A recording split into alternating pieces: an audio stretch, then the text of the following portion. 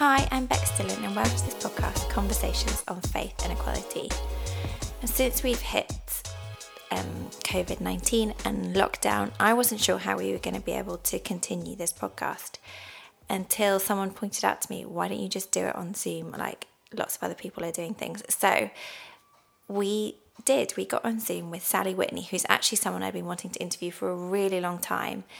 And this made it much easier than we hadn't been able to get all together. So now we were able to do it over Zoom. And Sally has been a friend of mine for the last 4 years. Met her in Brighton. We're both helping at Safe Haven, which is sort of women's project that's part of our church in Brighton. And Sally is probably one of the most inspiring people that I know. I don't want to say anything now about her story because you'll hear it in a minute. But she's amazing, and I think you can't leave spending time with her being impacted by how she lives her life with all that she's gone through. Just want to say, as it was done over the internet, there are a few moments where it sort of drops out, but hopefully you can still get the gist of what's been saying. Don't miss anything. Hope you enjoy it.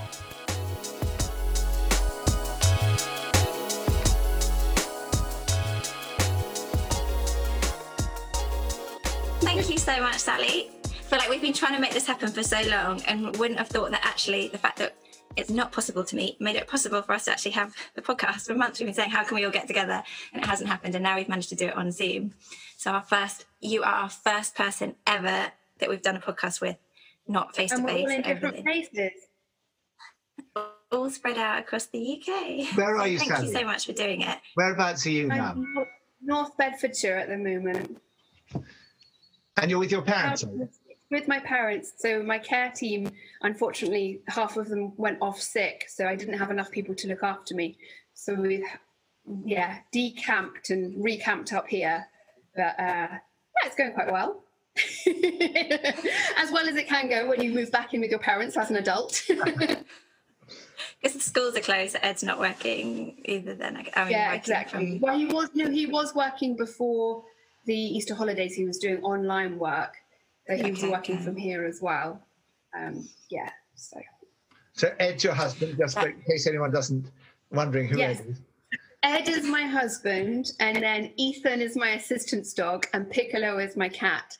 But most of the time, people ask me about Ethan more than they do ask me about Ed. So, just to be clear, Ed is the human being, and Ethan is the dog. But both of them are wonderful.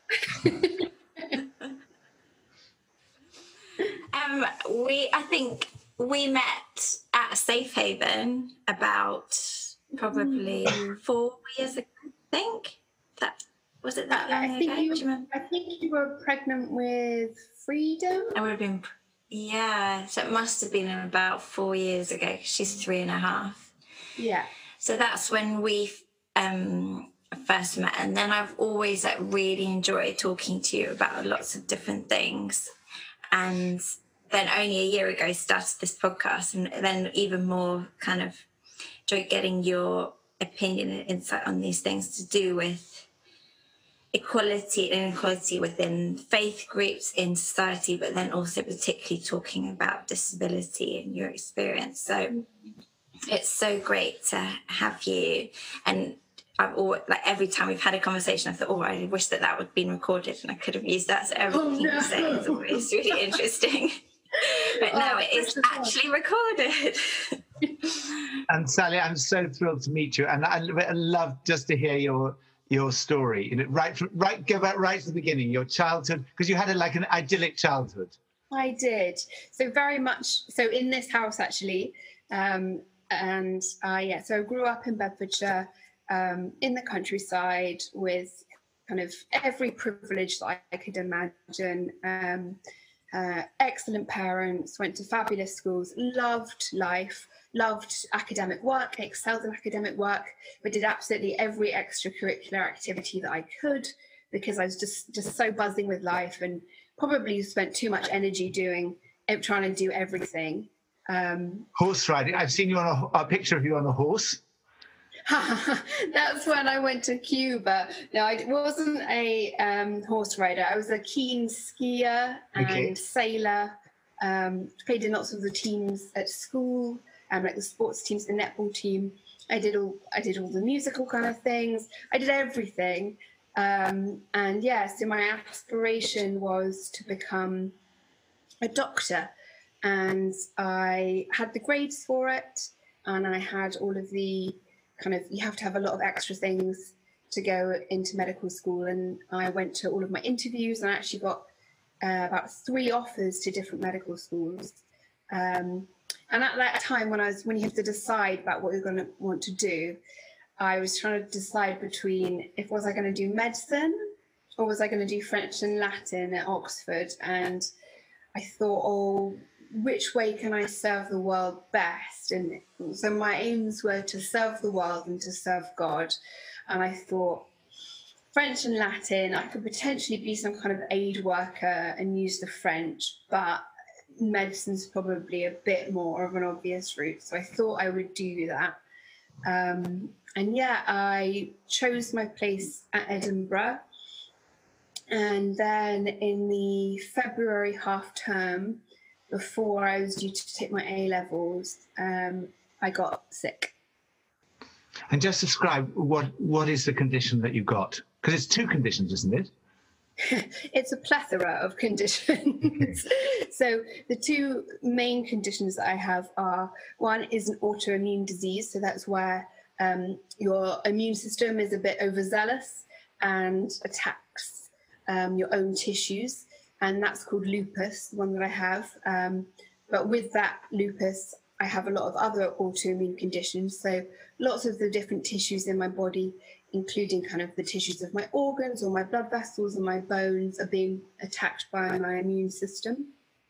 And then I have another rare disease called Ehlers-Danlos syndrome, which is a connective tissue disease where the connective tissue called collagen, which is a protein, is mutated. And you find that protein in all of the different tissues of the body. And really kind of briefly, it's where the mutation leads to this protein being extra stretchy. And it means that all of the tissues have this kind of laxness, which means that they can't perform the duties that they need to do. So that's in all of the organs of my body. So, for example, my blood vessels are super stretchy and will stretch a bit like a pair of tights, but then don't have the ability to kind of recompress and contract and push the blood back up to my heart. In the same way that affects my bladder, my bowel, the cerebral spinal fluid in my head. But it also leads to dislocations in the joints because the muscles aren't held properly. The joints aren't held properly in place by the muscles. So I've got that extreme hypermobility. And then just to add to that fun, I also suffer from non-epileptic seizures.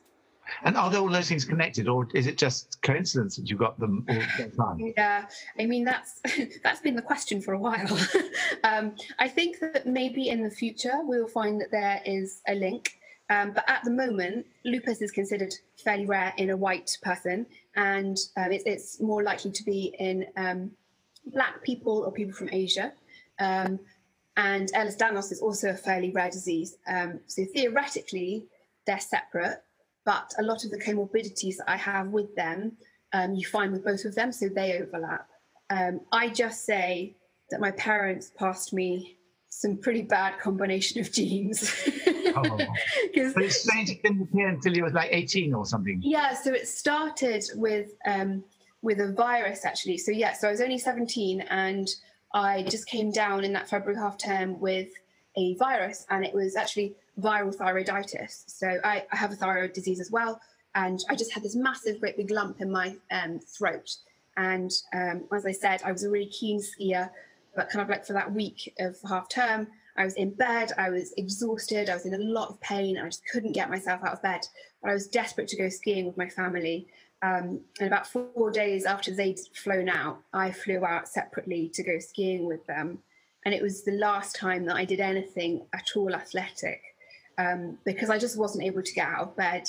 I dragged myself onto the slopes and I couldn't get down. I was just so unwell. And from that point, everything started to get a lot worse. So I think it was probably a virus which kind of kick-started the illnesses. They were always going to be there. They were always there. They were always going to kind of eventually come to pass. But I think that was what kind of triggered things. And you spent 8 months in hospital or something like that? Yeah. So I've been in and out of hospital since 2005.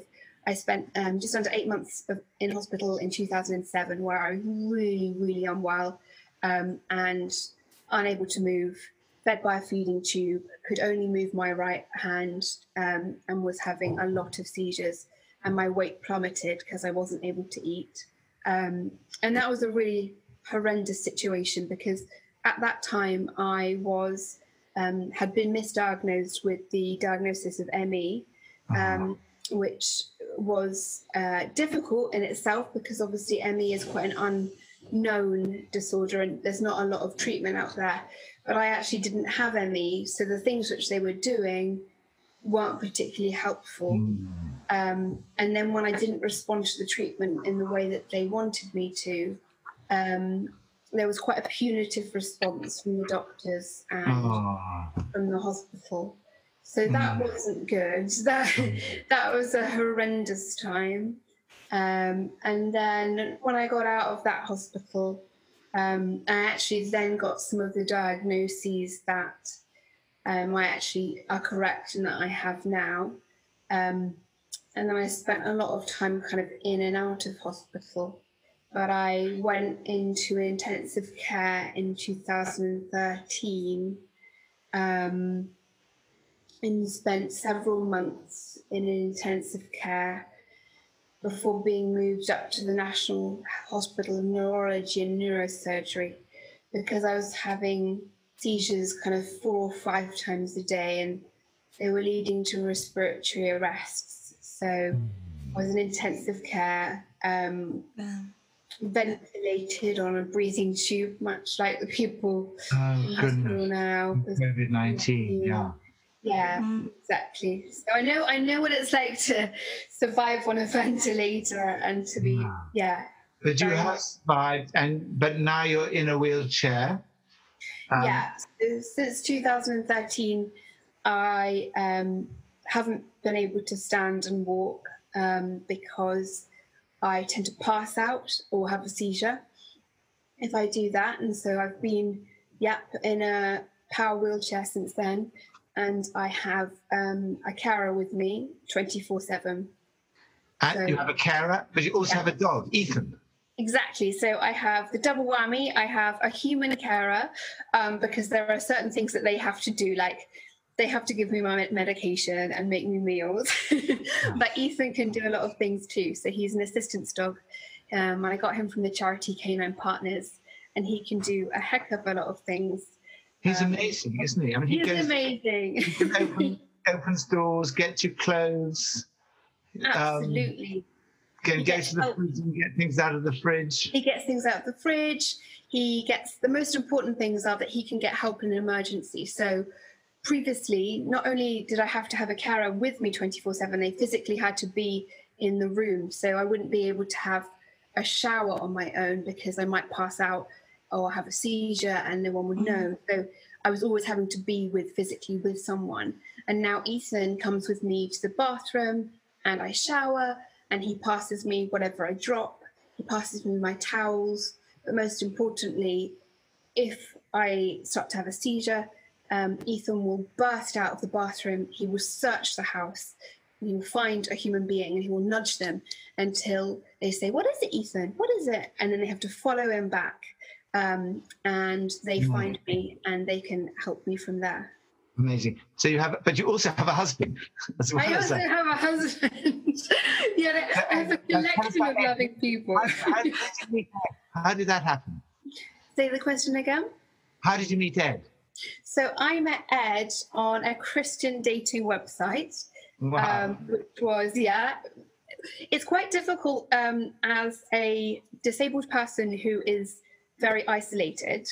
So if you imagine the life that you guys are living right now in COVID-19, where you don't leave your house. Well, I wasn't even leaving my house at all. I couldn't leave the flat at all. So I didn't have interaction with the outside world. I wasn't really able to meet anyone in a kind of organic, natural, physical way. I couldn't just bump into somebody. I couldn't go to a bar or a pub or join a team. or go to church. So I had friends who I had made before I had become bedbound and housebound, but I wasn't able to, they would have to come and see me. And so to meet a new person was virtually impossible. I couldn't do that in a physical manner. So I had to, when I felt like I wanted to be in a relationship, and I'll tell you why I decided that it was time, was because I realized that as much as my parents have been absolutely wonderful to me and have supported me through my illnesses, and as wonderful and kind of heroic as Ethan is, waking up in resus in A&E, or having been extubated, so coming off the ventilator and having a tube taken out of my mouth, which was breathing for me, and waking up to their faces was a very different experience, because I knew that my parents had birthed me, and the carers that I had were there. They were being paid to look after me. And Ethan is an amazing dog who would do anything for me, but he was there because he loves me as a human to dog. And I suddenly realized that, you know what, it would be wonderful to have someone who was here through no sense of obligation, but because they truly love me. And I thought, now it's time to find somebody. So Ed is, now just describe what Ed does and a little bit about him. So Ed is a teacher.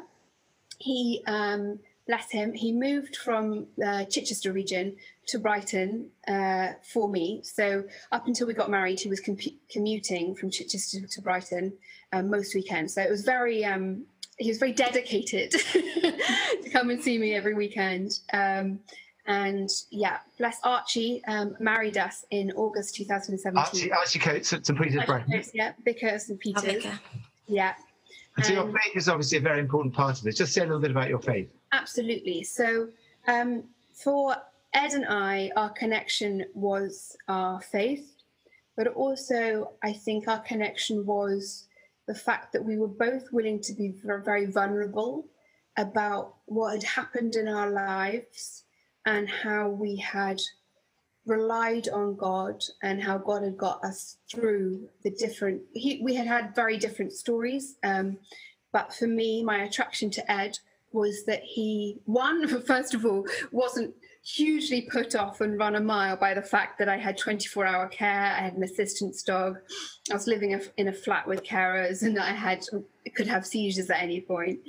So that was, that was a great start. But the second thing was that he was willing to share his story about kind of his reliance on God with me.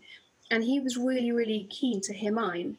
And for someone to be that open about their struggles, for me, was a really appealing thing. And I think it's something that people tend to shy away from. And usually people put on a brave face, or especially as Christians, have some kind of an idea that they need to be able to cope with things, and that, if you're a Christian, God's got it, you can't show weakness. And instead there was this man telling me about things that happened that hadn't been so good, but where he had relied on God and God got him through. And even if God hadn't have got him through, the fact that he was able to open up about that, I found incredibly attractive. You've been through so much, Sally. I don't think I know anyone really who's been through so much and is still so full of love and joy. Yeah, amazing. But I also think how has that affected your faith? How have you worked that out? Yeah, it's been hard. It's been hard. So I think that, I'm 100% certain that without my faith, I wouldn't still be here. Without God, I wouldn't still be here. There've just been so many times that I should have died and I haven't.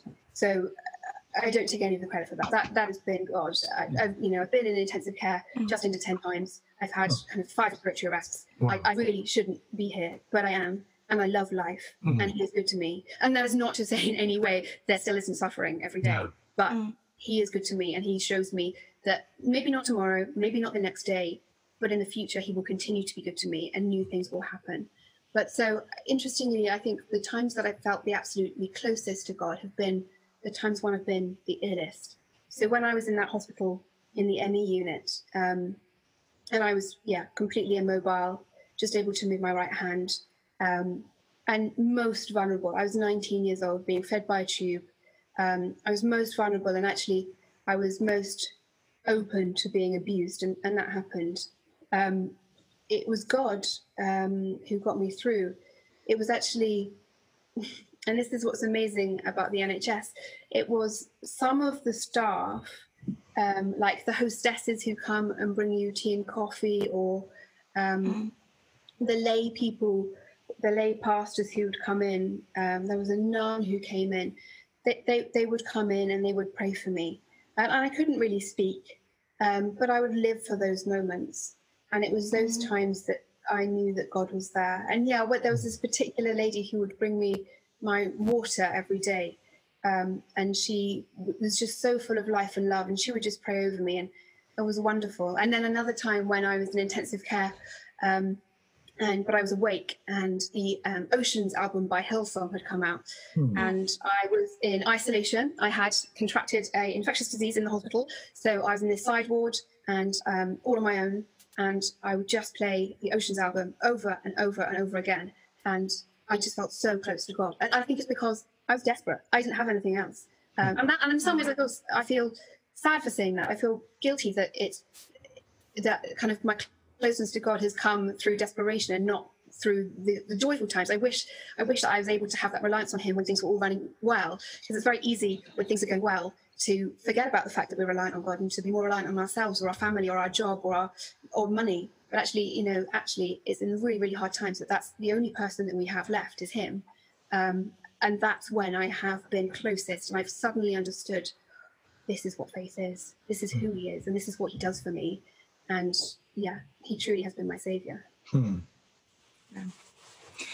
I mean, your day-to-day life still is of having carers and, potentially like not being well on a regular basis. So you've kind of experienced life like that. And how have you seen then the sort of outside world treating you? Have you felt like it treats you the same? Have you felt like you've seen inequality? How is that? What's your sort of view of that? It's interesting because up until 2013, I had periods where I was completely and utterly bedbound and isolated. Then I'd had periods where I actually had moved down to Brighton and was doing a bit better, so wasn't in a wheelchair, and my illnesses were invisible. And now everything is incredibly visible. I have a PA with me at all times. I'm in a wheelchair. I have an assistance dog. And the responses to those different situations have been fascinating, and it's happening. So as a young woman, I think woman is probably, or a young girl is one of the factors, at home and in the outside world with illnesses that no one really understood, I felt incredibly isolated. And especially back in the early 2000s, we didn't have the technologies that we have these days. I didn't have the ability to connect with people. I was forgotten.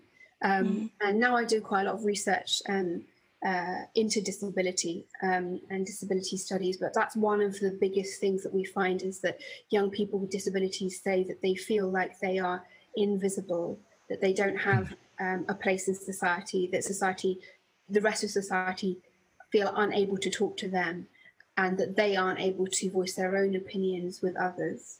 So I think to begin with, I felt forgotten. And then when I was doing a bit better and was walking around, and so theoretically didn't look unwell, I was a healthy weight, and I was kind of suffering in silence. It was really difficult because I didn't feel comfortable to tell people about my vulnerabilities and the things which were going on for me. And actually I was just kind of cut out of anything that was physical. I remember kind of going to student things, and all the kind of fun team building things were physical, like let's build a pyramid out of bodies, and I would just have to sit to the side, and that was really hard. And then since being in a wheelchair and being a lot more unwell, it's taken a while to accept my identity as a disabled person. For a very, very long time, I fought hard to get over these conditions and to get better. And I dismissed them. I was like, I'm Sally Whitney. I can get through this. I've done this before. I hadn't given in to the fact that this was what was going to happen in my life. And actually, I needed to rely on God and not rely on my own strength, because I wasn't going to be able to do it in my own strength. And when I realized that, and when I also realized that being a disabled person doesn't have to be a negative. I can be a proud disabled person. There are many things that I can do. There are many things that I can give to others that I might not be able to give if I wasn't in the position I am in. That's when I started to embrace my identity as a disabled person. But yeah, I've experienced a lot of difficulties. One of those is, as I've alluded to, there's a statistic out there that there's so about 1/5 of the population in Britain have a disability of one kind or not, and 2/3 of all 18 to 34-year-olds in society have said that not only do they feel awkward talking to disabled people, they would actually go out of their way to avoid a disabled person because of the awkwardness. So there's a real lack of ability to relate to disabled people. We are ostracized, we are isolated, and it's really sad, because just because somebody is disabled doesn't mean that they don't have something to contribute, doesn't mean that they aren't valuable. And these are things that I had to learn for myself. I had been fed the rhetoric of, if you're ill, if you don't have an education, which I didn't, I had tried university many, many times and always ended up in hospital, I felt worthless. I felt like I was a burden. I had no value. And actually, I had to learn through God. He valued me. I've been made in God's image. Is God's image different because I'm disabled? Like, what? Well, this person isn't disabled, but I am. My body doesn't work, but theirs does. But we're both made in God's image. What does that mean? And to me, that meant that he must love me and value me as much as he does the next person. And so that was a real hard one, was to start to accept some of the truths that I read in the Bible, some of the things that I read about how God loved me, and to kind of start marrying those up with my own opinions of myself. I really didn't think that I had anything to give, that I had any value. I genuinely thought I was a burden. And so it was kind of, this trickle of reading what God had to say and starting to believe him about some of these things that made me realize, you know what, maybe you have got something that you can give back. Perhaps there was something I could do. And Sally, how do you think the church could be better in your situation? What could we have done better? What can we do better for people in your situation?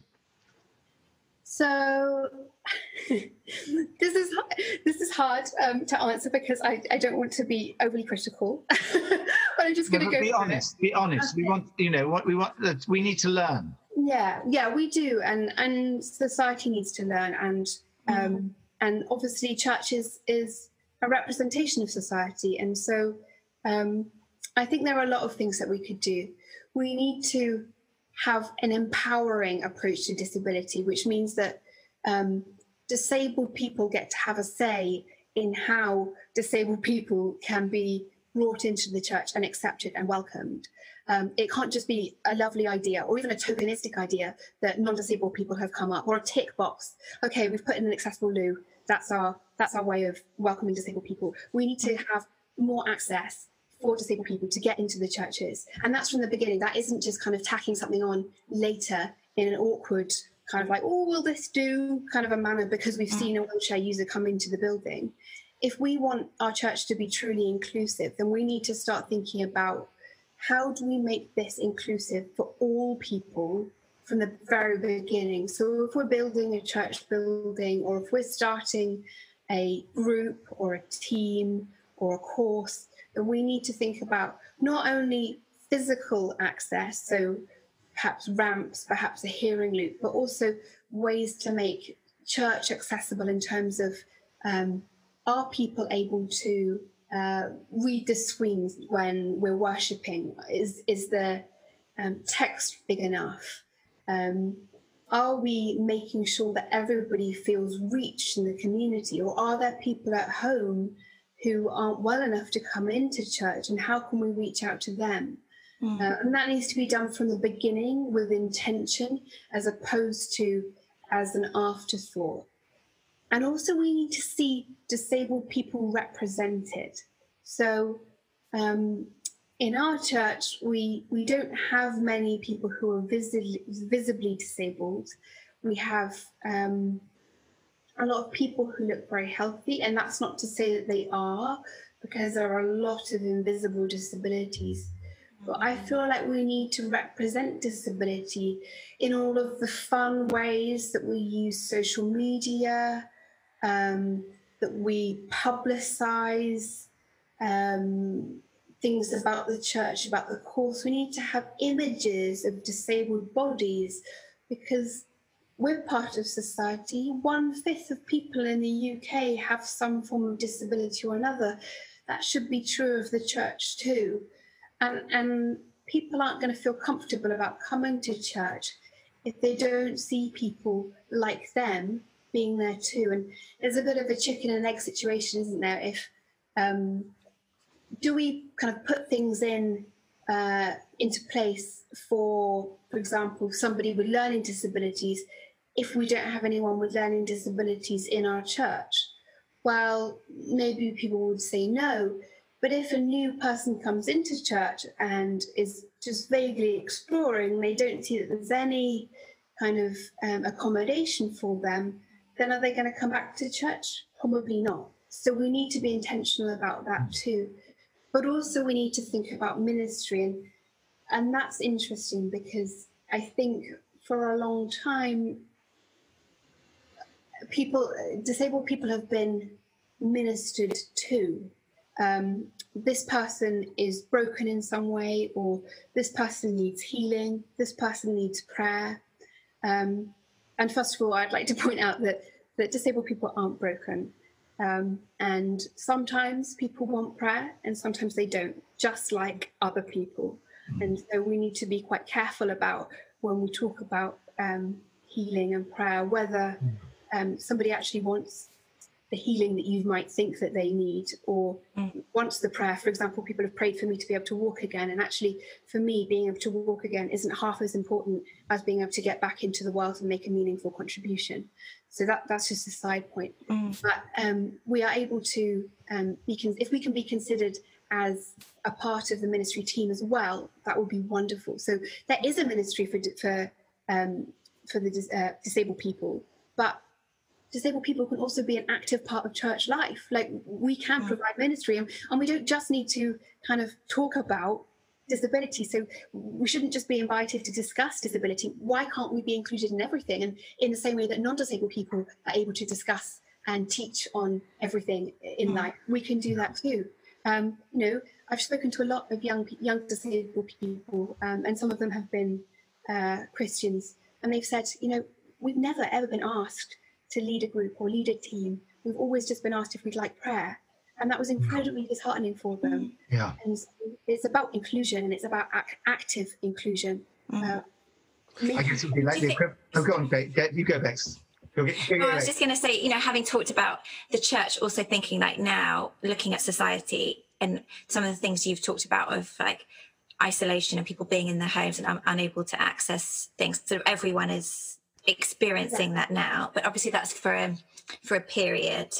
And whether that's going to impact then how we think about, now lots of people thinking, how do I care for my vulnerable neighbour? Do I drop them shopping? Do I do things? Should that change how we actually think about each other in society once, lockdown is lifted and we're out of this season? How, as a society, should we then be responding to each other, and particularly to those that are more vulnerable and isolated?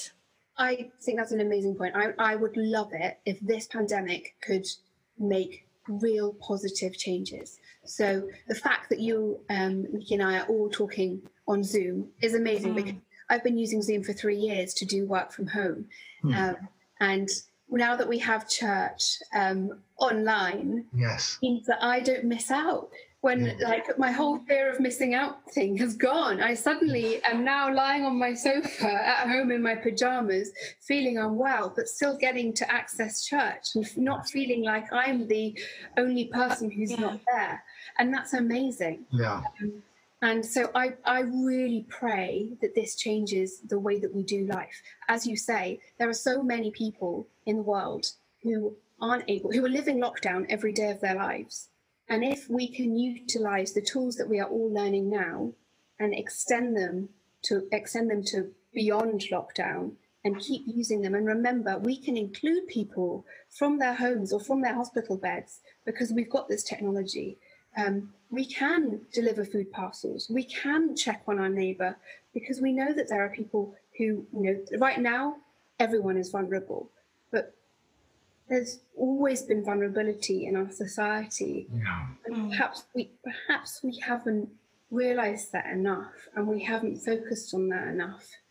And I know that when we talk about equality, it's interesting because there's quite a lot about intersectionality there. So how people's race, their class, their gender actually changes their experience of disability and their access to equality. So we need to think about that within the church, that, disabled people are twice as likely to be living in poverty. And so when we think about our churches, we need to think, well, do those people have other needs? Are they experiencing inequality because of some of those factors? And we need to be able to compensate for them and remember them when things. My prayer would be that when things go back, we don't go back to how it was. Actually, I don't want them to go back. I want to move forward. I don't want there to be COVID-19 anymore. I want to be in a society where we are all included. And that may be via virtual methods, but it may be by visiting people. It's just remembering that there are people who can't always be present, and also that people who can't always do the same things physically, or mentally, or intellectually, but we are all as valuable to God. We are all made in His image, and we are worth something. Yeah. Well, our services will definitely be online. Amazing. Forever, whatever happens. I mean, Fantastic. we would never go back to not being online. Hopefully we're going back to meeting in person. Absolutely. But if it's only for you, Sally, we will definitely go online from now onwards. You made such a good point. And I will always remember that there are people who will be able to join us who wouldn't otherwise be able to join. And so we're committed to staying online. If it's just for you, we're going to stay online. Thank you. Bless you. So good, Sally. I feel like you've got such wisdom, and it's so interesting to hear you talk about different things. So thank you so much. You're very inspiring. You're really inspiring. Yeah. You're so articulate about and I hope as many people as possible hear this. And I will definitely want to work at doing church differently because of what you said. So thank you very, very much. Bless you. Really grateful. Thank you. Thank you for so having much, me. Thank you so much. Yes. So Thank good. you so much. Sally.